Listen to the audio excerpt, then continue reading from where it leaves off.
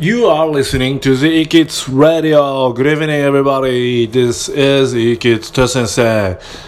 How are you all doing? 皆さんお元気ですか？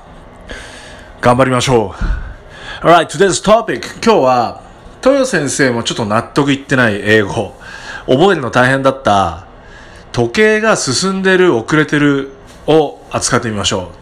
時計進んでる遅れてるっていうのはね This clock is でちょっと始めましょう。この時計は This clock is 腕時計だったら This watch is これね Fast F-A-S-T の速いのは Fast と Slow S-L-O-W 遅いの Slow で表すんだよね。これちょっとね時計進んでる遅れてるってなんかファーストだとどんどん早く行くような感じでスローだとどんどん遅れる感じでなんかね違うなと思ってるんだけど豊先生でもあるの。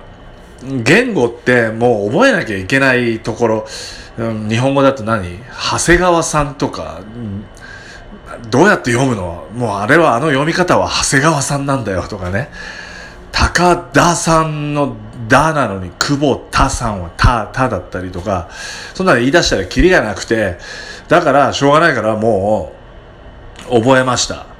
This clock is fast 時計進んでるからね。 This clock is slow この時計遅れてるからね。